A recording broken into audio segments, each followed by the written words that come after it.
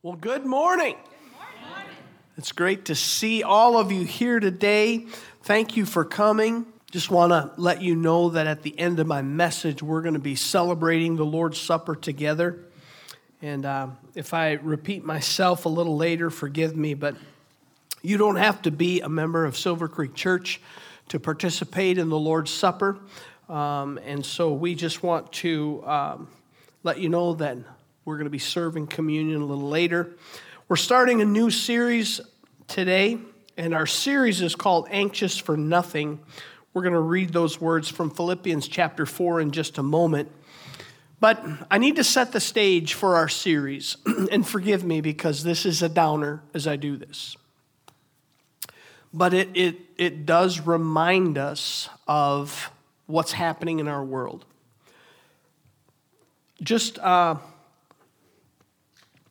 a little more than a week and a half ago in Uvalde, Texas, a young man got through a door in a school that was propped open and proceeded to get into a fourth grade classroom and took the lives of 19 students and 2 teachers. Something like that just sucks up the national consciousness. We look at that and we focus on it and we see something like that. So much so that it's easy to forget that 10 days earlier in Buffalo, someone walked into a Tops grocery store and killed 10 people. We look at the news, we watch the news, and we see what's happening in Russia's invasion of Ukraine that's been going on since the end of February. And the best numbers that I could find, it's hard to say, but somewhere around 4,000 civilians, Ukrainian civilians, have been killed in that war thus far. We can look back the summer of 2020, the racial unrest that we experienced in our country. We see that there's a very contentious political environment in our country. In fact, it's almost like you can't talk to anybody anymore. You can't disagree because there's no way to share things back and forth. There's no one that's in the middle. There's no one that's willing to have that conversation. All of this on top of a global pandemic that we are told 1 million people have died around the world as a result. WebMD, there's an article by Carolyn Christ, and she says that 87% of Americans feel overwhelmed and fatigued. It feels like a constant stream of crises without a break over the last 2 years. Here in our own community, and I mean our community, I don't mean Munising, I don't mean Baraga, I don't mean Houghton, I mean in our community over the course of this past winter, we had 4 teenagers take their life. I have a relationship with one of the funeral home directors in our community, and he shared with me this week that over the last 30 years in this community, as he does a little bit of rough math in his head, he said suicide has gone up by about 500% in those 30 years.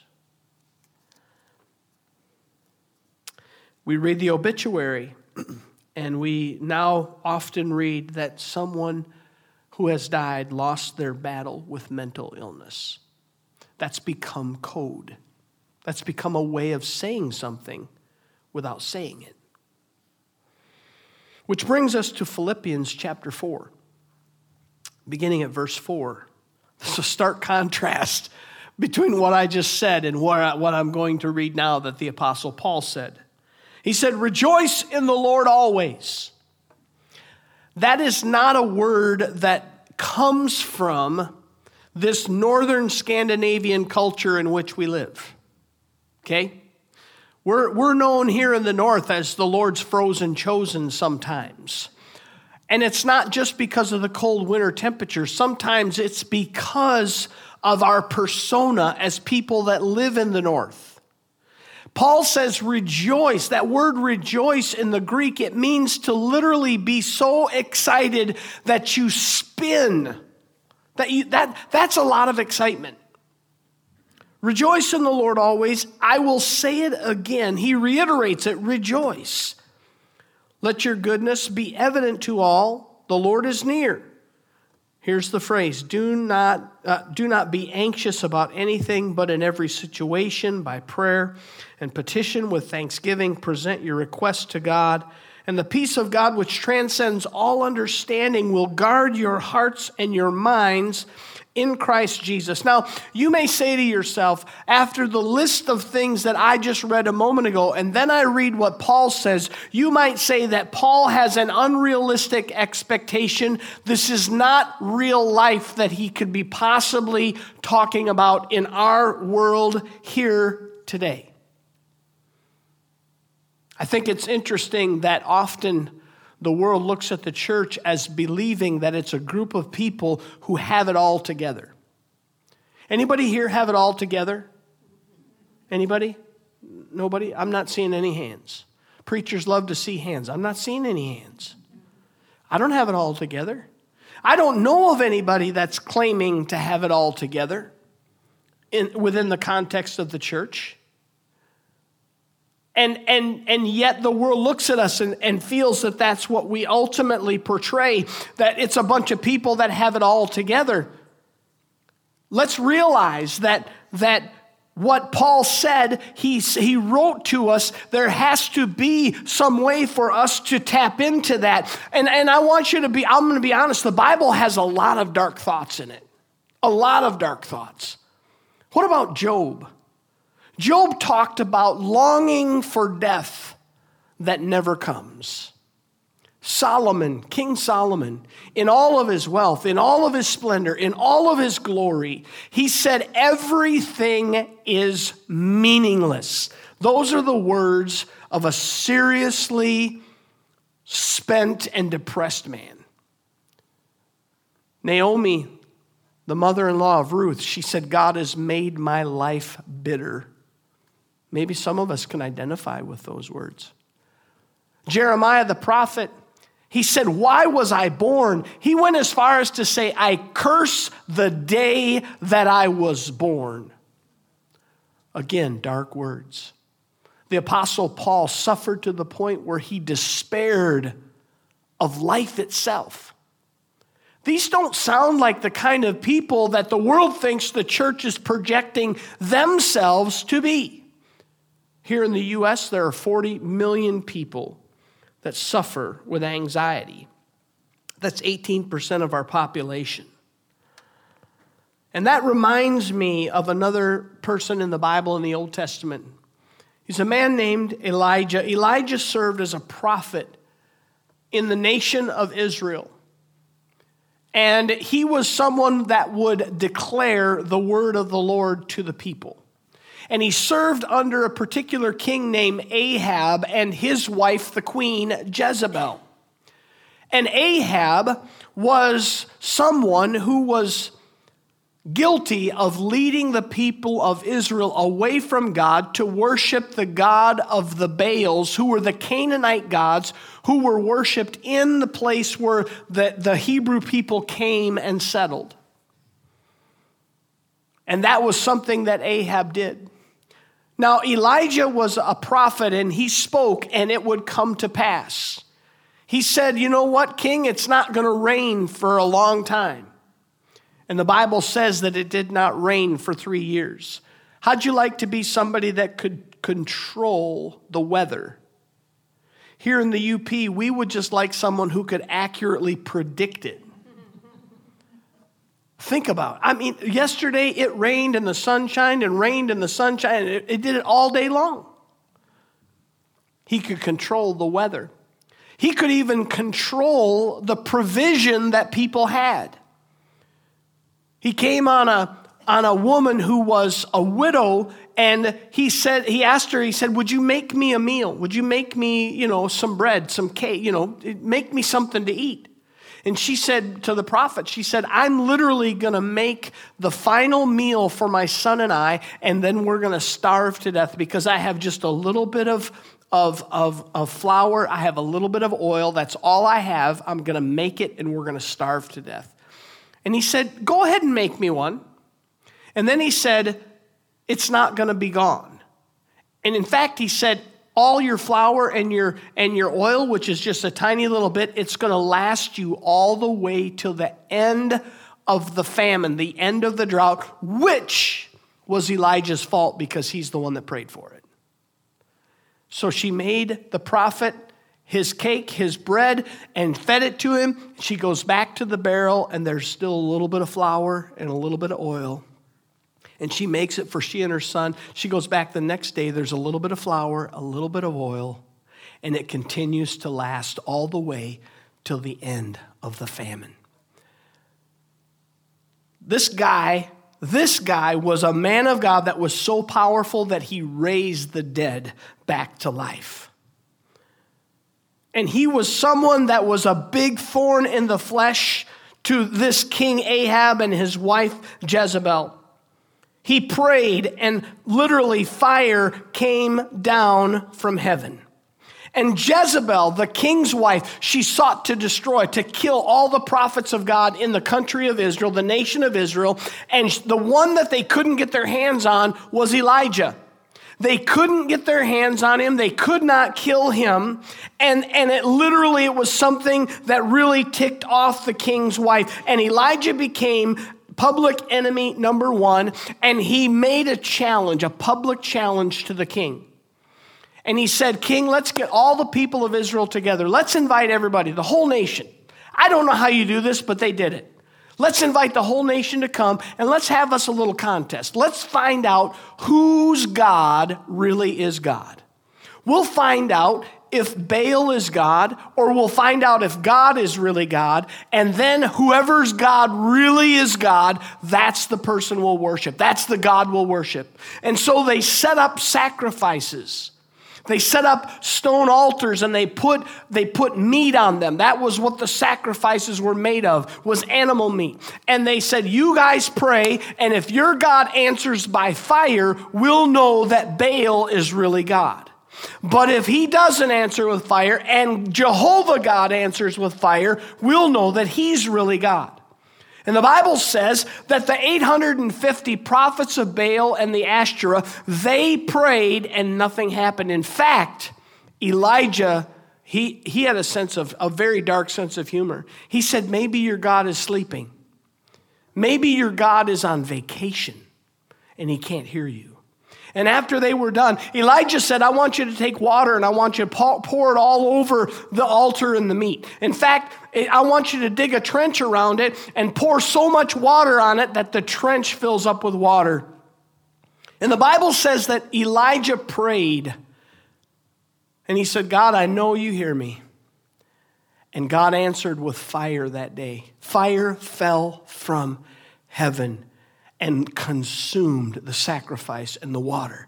Elijah recognized this moment, and he realized the hearts of the people were ready to follow God. And he said, okay, people, these 850 prophets of Baal and Ashtoreth, kill them. And that day, 850 prophets of Baal and Ashtoreth were killed, and the people began to turn toward God. Elijah was so ecstatic, he said, it's time for the rain to start. And he goes and he prays, God, send the rain. And he tells his servant, go look, tell me if you see any clouds. He said, I don't see any clouds. He goes back and prays, God, send the rain. He says to his servant, go tell me if you see any clouds. And he does this time and time again, and nothing. And finally the servant says, I see a cloud about the size of a man's hand. And he said, get ready, boys, because it's going to rain. Tell the king he better get home because it's going to rain. And I don't know if you know this, but Elijah ran a half marathon that day. It says it right in the scripture. He ran 15 miles, a little farther than a half marathon. He runs, and he runs so fast, he's so excited, he runs faster than the king's chariot. This is the highest point in his ministry, in his career. God is doing great things. But now I want to take you to 1 Kings 19, which is right at the point we're at, and I want you to look at what he says, what happens, and what he does. 1 Kings 19, verse 3, Elijah was afraid. After all those things I just said about what was happening in his life, at that moment, he's afraid and ran for his life. Now, he came to Beersheba in Judah. He left his servant there. While he himself went a day's journey into the wilderness, he came to a broom bush, sat down under it, and prayed that he might die. Look at what he says here. I have had enough, Lord, he said. Take my life. I am no better than my ancestors. Then he lay down under the bush and fell asleep. Think about this. This man is at the top of what, he had everything going the right way. And he says, I've had enough. I'm ready to die. God, take my life. I want you to know something, that this powerful prophet of God made the same mistakes. In fact, you and I make these same mistakes. And I want us to look at it for a moment, because I want us to learn about how to deal with real life. And the first thing that Elijah did, that you and I did, the first mistake is this: we run ourselves into the ground. Can I tell you that this message today, I am preaching to myself, lest anyone else thinks that I am only talking to you. And I had people after the first service, they said, it's like you were speaking directly to me. I got a message from one of our church family who lives in Cedarville, Michigan, and she said, oh man, she said that message was just for me. Well, I got news for you. It's for me first. Today, I'm preaching to Kevin Taylor as much as I am anyone else. We had a graduate on Friday and a party on Saturday, and that should be all I have to say right there, okay?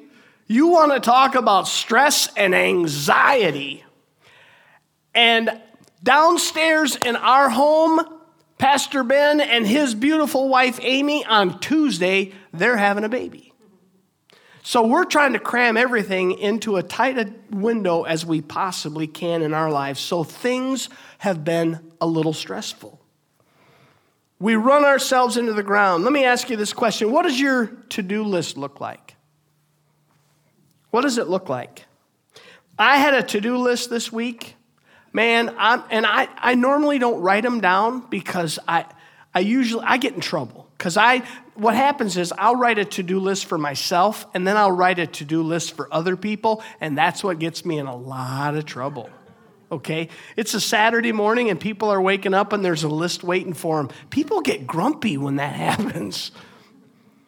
But I had my to-do list, man, and it was long, but I'm whipping through it, and it's fun. I didn't say this in the first service, but 2 weeks ago in softball, I tripped and I landed on my shoulder when I was going by first base, trying to beat out a ground ball that I hit to an infielder. I'm thinking I can get to first, and I tripped, landed on my shoulder. I was out, by the way, in case you're wondering. And so for the last almost 2 weeks, I can hardly get for much of it, I couldn't get my arm any higher than this.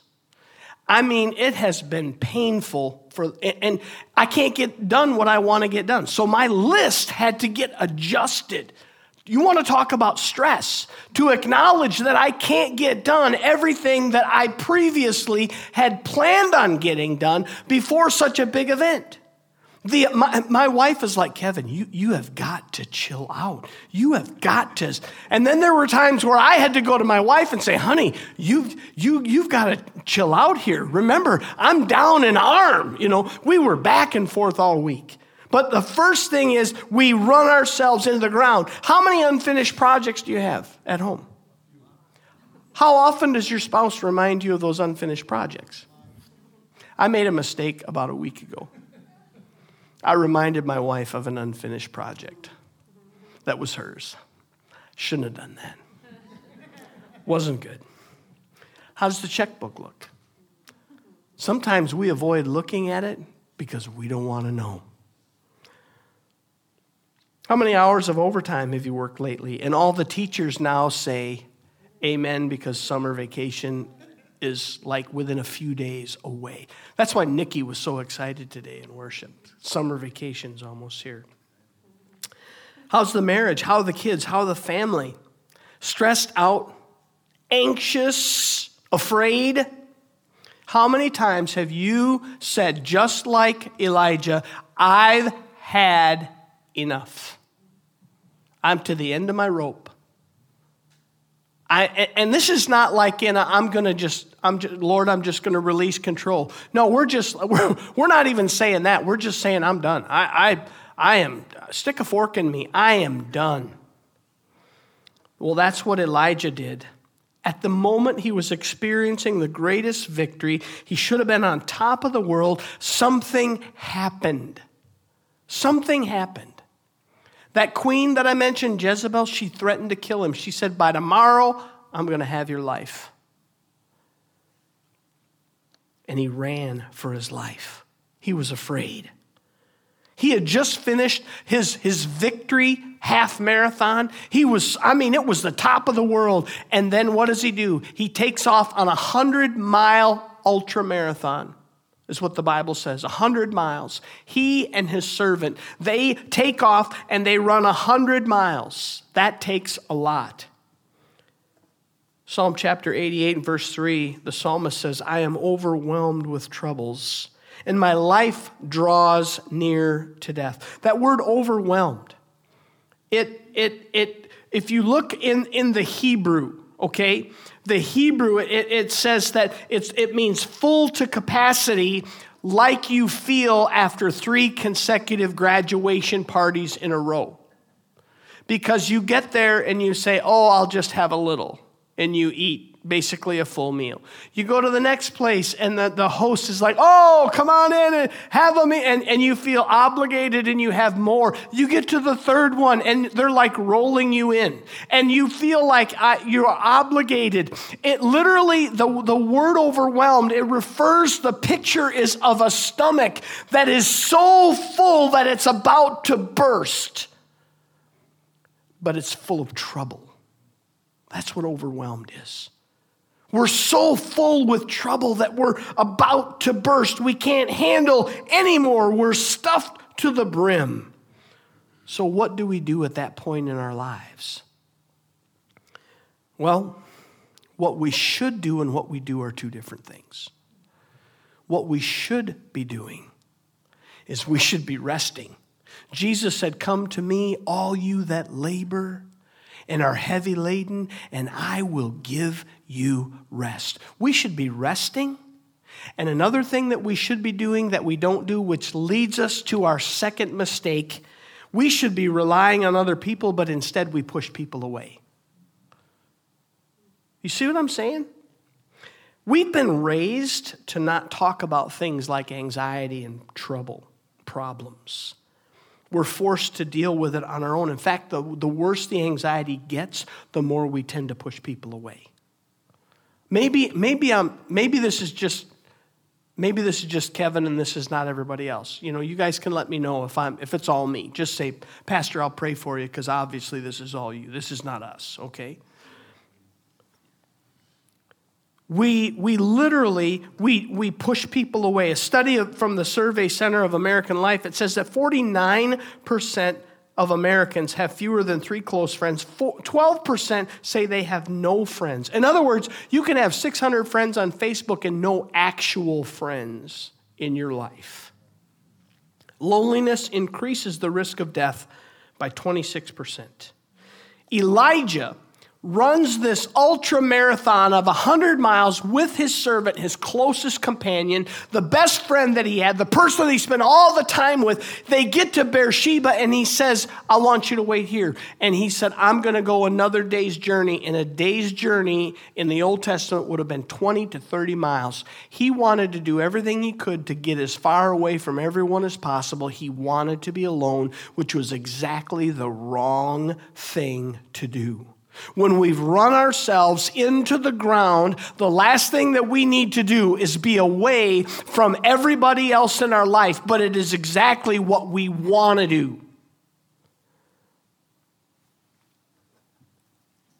You know, when we go through some of these things, when we go through anxiety, we're afraid to tell people because we don't want to be judged.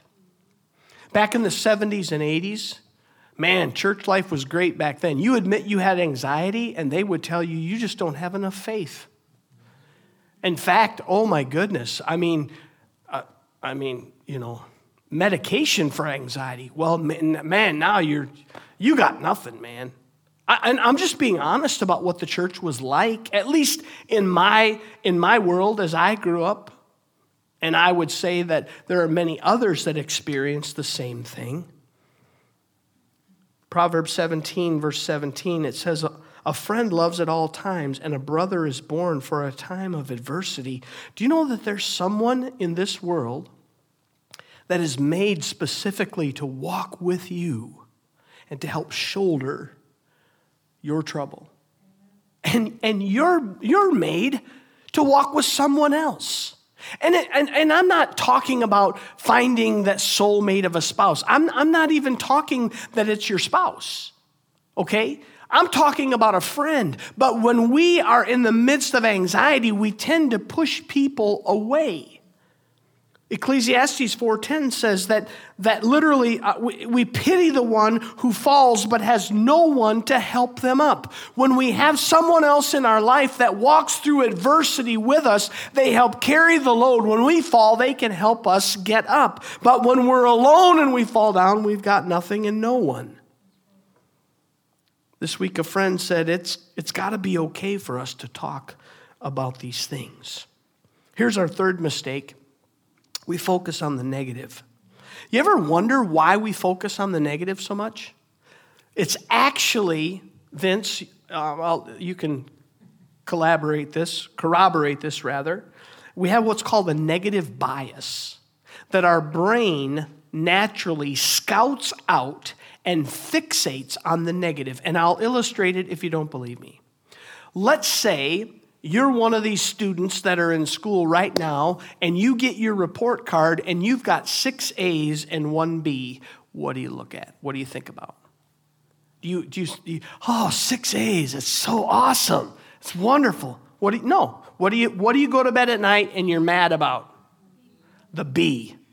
Okay? That's when you get a review at work, okay? And there's 5 areas, and 4 areas they say you exceed all expectation. But then there's one that says, you know what, you might need a little bit of work in this area. When you go to bed at night, are you thinking about the really good areas, or are you thinking about the bad area? We always focus on the negative. And that's exactly what Elijah did. We see the flaw. We see the blemish. We see the typo of a beautiful page that's written. What do we focus on? Oh, there's a mistake. There's a mistake. That's one reason why we'll never go back to bulletins ever again. Okay? Because my administrative assistant is tired of people coming up to her on Sunday. Beautiful bulletin. There's a typo right there. It's the way we're wired. It's the way we're wired. Look at 1 Kings again, chapter 19, verse 4.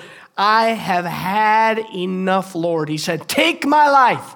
I'm no better than my ancestors. Remember, he prayed that it wouldn't rain, and it did not rain for 3 years. He prayed, and God publicly answered him with fire. Israel is turning back to God. He prays again that it would rain, and it rained. But what did Elijah focus on? Queen Jezebel threatened my life. And that caused him to become afraid. That caused him to be anxious. Max Lucado, the Christian author, says this: two types of voices command our attention. Negative ones fill your mind with doubt, bitterness, and fear. Positive ones purvey hope and strength. Which one will you choose to heed? The problem is the one that we're the most conditioned to listen to is the negative one. I love Paul's words. In 2 Timothy chapter 1, verse 7, in the New King James, it said, "For God has not given us a spirit of fear, but of power and love and a sound mind." In Colossians 3, verse 2, he says, "Set your mind on things above." Folks, we need to focus on things that are above. Paul says, I want you to think about things that are noble. I want you to think about the things that are of God. I want you to, and he lists a whole list of those things. Think on these things, the things that are pure and holy and noble, the things that are good. Think on those things. Why does he tell us that? Because we're prone to the exact opposite. And then number 4, we forget about God. Your family blows up, your health takes a dive, your finances give out, your job is outsourced, you're feeling like it's all up to you, you're all alone. And you know what we forget is that God has never left us, that God is aware of every detail. We forget that it's God who provides. Philippians 4:19, "And my God will meet all your needs according to the riches of his glory in Christ Jesus." We forget that God's power is a source of miracles in our life. Matthew 19:26, Jesus looked at them and said, "With man this is impossible, but with God all things are possible." We forget that God protects us every step of the way. Hebrews 13:6, "So we say with confidence, the Lord is my helper, I will not be afraid.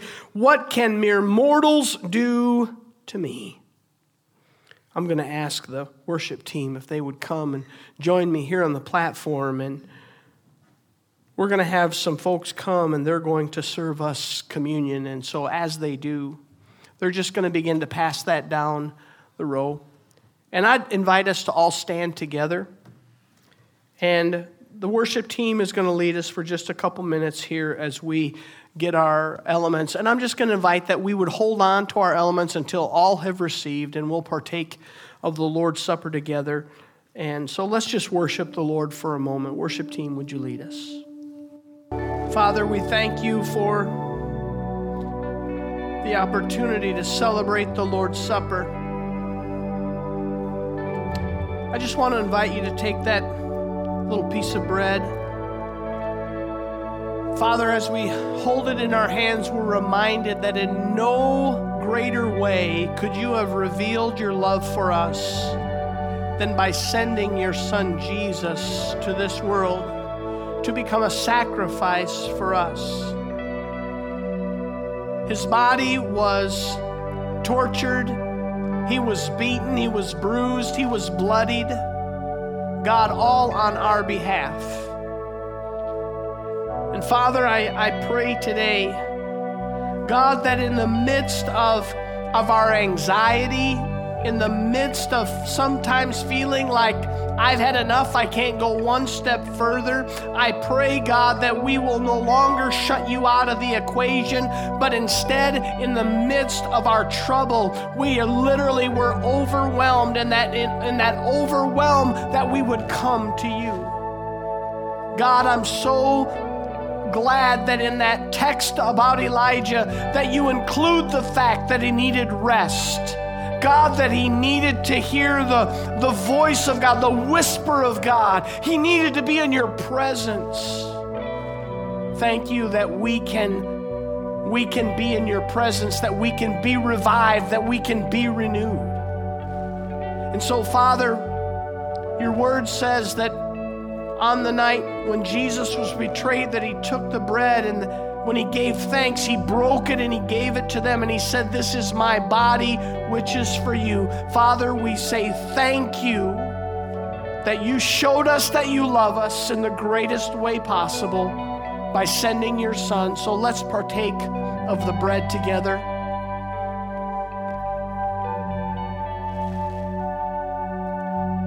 After supper, the Bible says that he took the cup and he said, "This cup is my blood."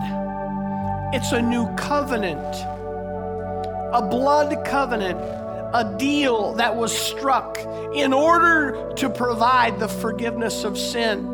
And I'm reminded that in no greater way could Jesus show his love for mankind than to shed the very substance that gave him life while on the earth, his blood. So Jesus, we come to you today and we say thank you. Thank you for shedding your blood, for being willing to go to the cross that we might find forgiveness in you. Father, we thank you in your name. Would you partake of the cup together?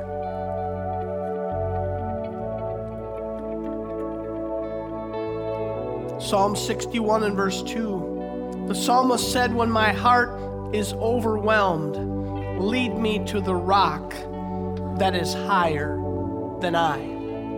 You know, Elijah was afraid. The queen threatened him and it sent him into a tailspin. He was afraid, evidently, of dying. And you know what? When we read the end of Elijah's life, do you know about the end of it? Have you heard about the end of his life? He didn't die.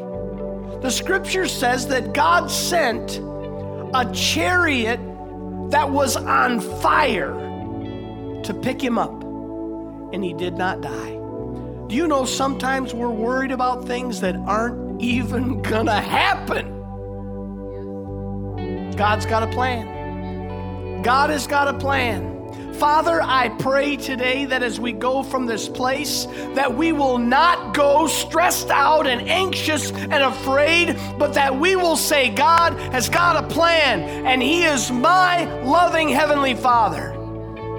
And he is calling me to go out into a lost world and to live and be a light for Jesus in the world today. Father, we thank you. We thank you that even when we want to say enough is enough, that we remember Jesus said, "My grace is enough for you." That the storms of life will come, but they will not sink us. That the trouble will come, but it will not overwhelm us. And the enemy may come against us, but he will not defeat us. We thank you and we praise you. In Jesus' name we pray. And everybody said amen. Amen. God bless you.